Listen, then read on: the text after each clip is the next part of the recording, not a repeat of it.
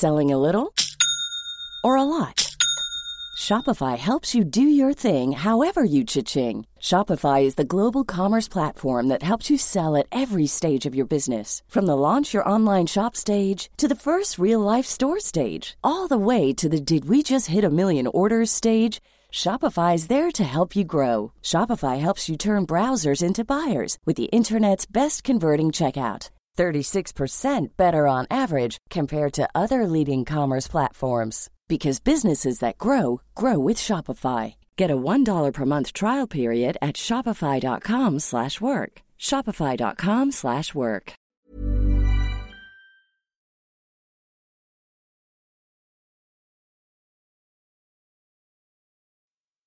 Please forgive this short housekeeping note before we start the second episode. I won't do this in future episodes. I'm going to put the housekeeping sort of at the end, I think, in this show. I do it the other way in the other show, but, keep things interesting. But due to how I ended up putting together these first two episodes, this ended up being the right way to do this. So, apologies, but let's just get it out of the way. In terms of social media, there's going to be a Why Though fan group on Facebook, so please go just search on Facebook for Why Though, a personal journey through my record collection, and you'll find it. Please go sign up for that so we can have discussions about the music and alerts about new episodes and all that stuff. If Twitter is more your bag, I am on Twitter, but I'm just going to stick to using the profile that I currently have for my other show, at least just for now. We'll see how this project goes, and I might start a second handle. But for now, I'm at W2W Podcast on Twitter. The show website is Wittenberg to Westphalia Podcast.weebly.com. But then if you go into the menu in the banner, if you go over more, you'll see a Why Though page in there. So there is a website for this podcast, and you can go there to get blog stuff. Finally, I know this is a bit early in the process to say this. It's always sort of déclassé in new shows with people put please for money right up at the front, like give it some time, dude. But as I said, I've been at this for a while, so there's no point in waiting for me. So I've set up a Patreon for Why Though. Again, if you go to the website, you'll find it, but please do. Patreon is the best way to support me. It gives a small monthly donation to me that, means I have some predictability in how much I'm going to get, and it helps compensate me for my time. If everyone who listens gives a little bit, I'll be able to pay my bills and everything, basically. The reward levels are pretty simple. $1 donations, you get an ad-free feed. If you donate at the $5 level, I'll make up an awesome rock and roll nickname for you and read it on the air. And at the $10 monthly donation level, you'll get access to monthly video chats with me, where we can talk about music or history. Right now, I'm going to be doing both in 1 hour, but if I get enough new supporters on the Why Though side, I'll split that up, and I'll let you know when that happens. Anyway, that's it. So thank you very much, and let's get to the second episode.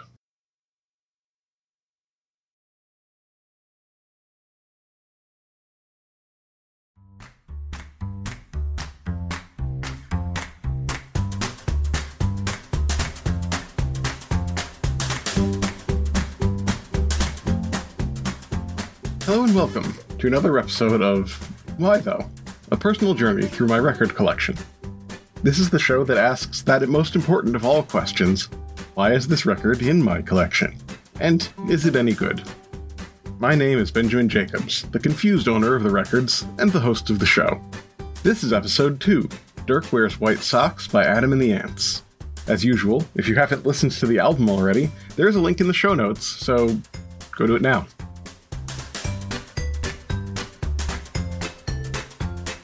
This record was purchased by me at the late lamented Al Bum's record store in Worcester, Massachusetts.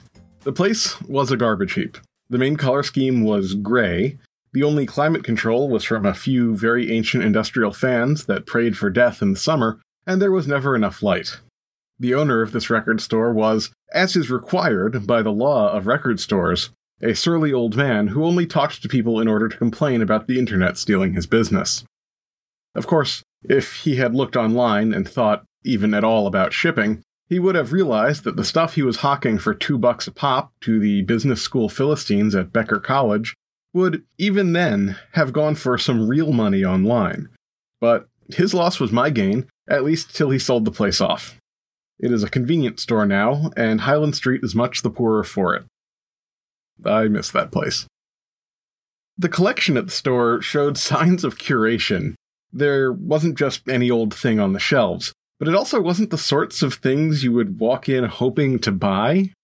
The shelves were stocked with the also-rans of the 1980s punk and new wave scene, as well as funk and soul records. But not those funk and soul records. I think the best way to summarize this place is that he had a generous selection of records by the time, and very little by Prince. On the other hand, the stuff was gobsmackingly cheap, even for the time, so I would always come away with 4 or 5 records by people I had sort of heard of, and one record that I was really excited about. Adam and the Ants was very much in the former category, and so despite having it for nigh these 15 year, I only first listened to the album for this project. I think. I may have listened to it once before, but I think it was this project, which is honestly a real shame. It was a fun listen, as you will see. But then, this makes it a great place to kick off this project. To contextualize Adam and the Ants, we must go back to London in 1975. The main musical style amongst the kids is called pub rock, which I think is best characterized as being something like classic rockabilly or early 1960s blues rock, except extremely angry and played by art school kids who wished they were working-class heroes. The Ramones and a few bands from the new American style that was starting to be called punk, and centered around the CBGB's club in New York, had recently toured through the area to some moderate success and were influential. And, most importantly, 4 art school kids had started hanging around a fashion boutique called Sex. The fashions in the boutique were the creation of one Vivienne Westwood, who drew on the modernist and postmodernist zeitgeist of the time to present outfits composed of lots of leather, metal studs and zippers, and repurposed, cut up, and recontextualized thrift shop clothing. Her business partner was one Malcolm McLaurin, who looked at the art school kids hanging around his shop and came up with a great way to promote Vivienne's fashions. He would form these ne'er-do-well kids into a band, dress them up in her clothing, and send them out to play some shows. Who cares if they could not yet play their instruments? They would figure it out, and they would be a walking message board for the store. Thus were born the Sex Pistols. Malcolm had them write some songs, quality didn't matter, they rehearsed a bit, or whatever, and they played a show at a local art school. One wonders if Malcolm McLaurin had even heard them play at this point. They were put onto a set of pub rock bands with the moderately successful band Bazooka Joe as the headlining act. Then the Sex Pistols started to play and kind of changed music history forever. The rest was history. Punk as we know it was off and running in all its infinite variety. The important point for us today, however, is that headlining act, Bazooka Joe. Bazooka Joe was fronted by one Adam Ant, born Stuart Goddard.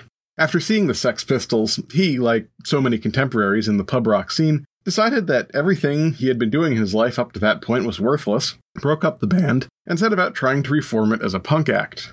Adam began hanging around Sex, where he met a number of other people who would fill out the band's early roster.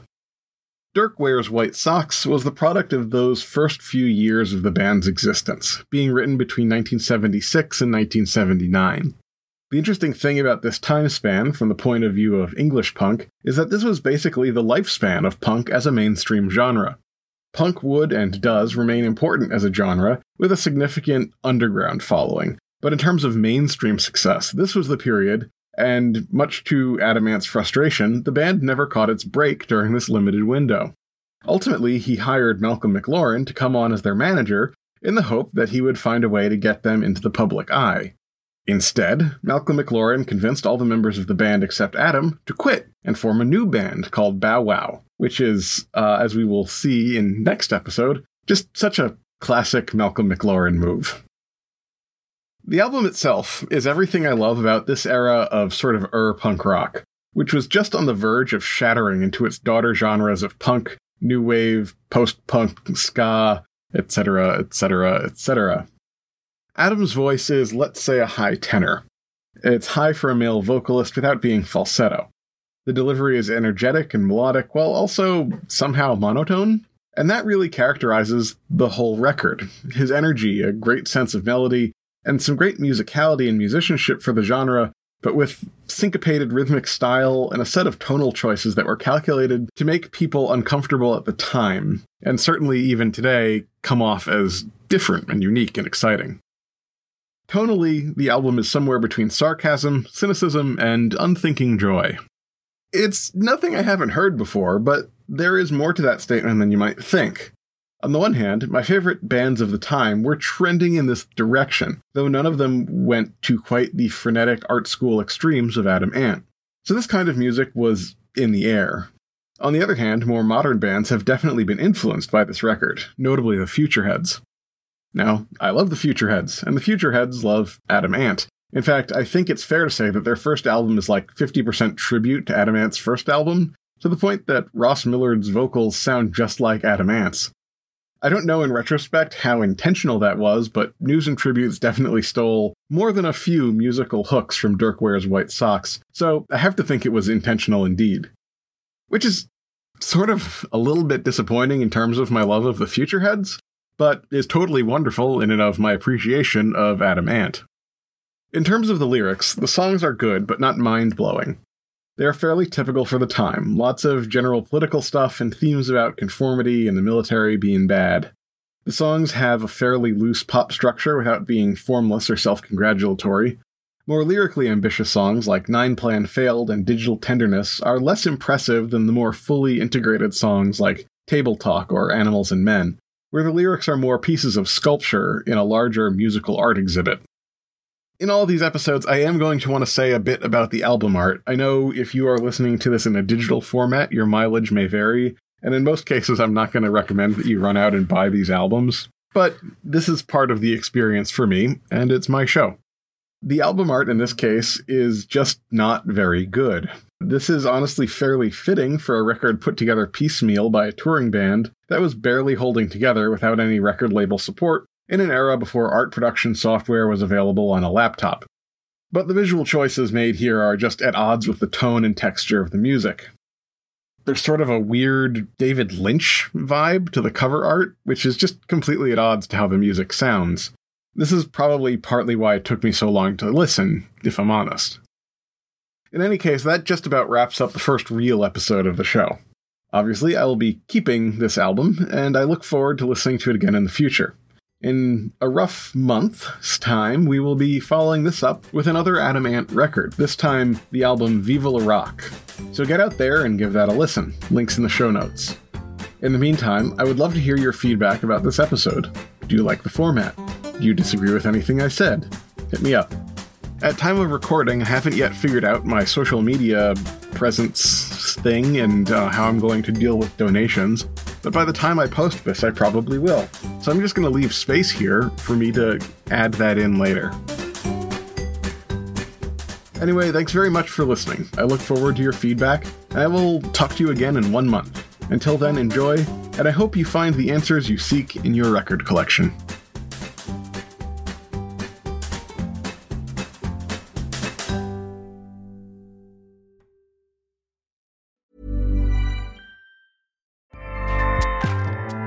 Acast powers the world's best podcasts. Here's a show that we recommend. The Real Housewives is a guilty pleasure for most, but if you're looking to not feel guilty about that pleasure, tune in to Everything Iconic with me, Danny Pellegrino, where I break down all the messy moments and behind-the-scenes antics of Bravo's popular franchise. And on Everything Iconic, I also interview celebrity guests like Kelly Ripa, Keke Palmer, Drew Barrymore, Cameron Diaz, and more about their guilty pleasures, their past work, and so much more. So if you're pop culture obsessed and find yourself watching way too much reality TV like me, tune in to Everything Iconic with Danny Pellegrino, wherever you listen to podcasts. Acast helps creators launch, grow, and monetize their podcasts everywhere. Acast.com.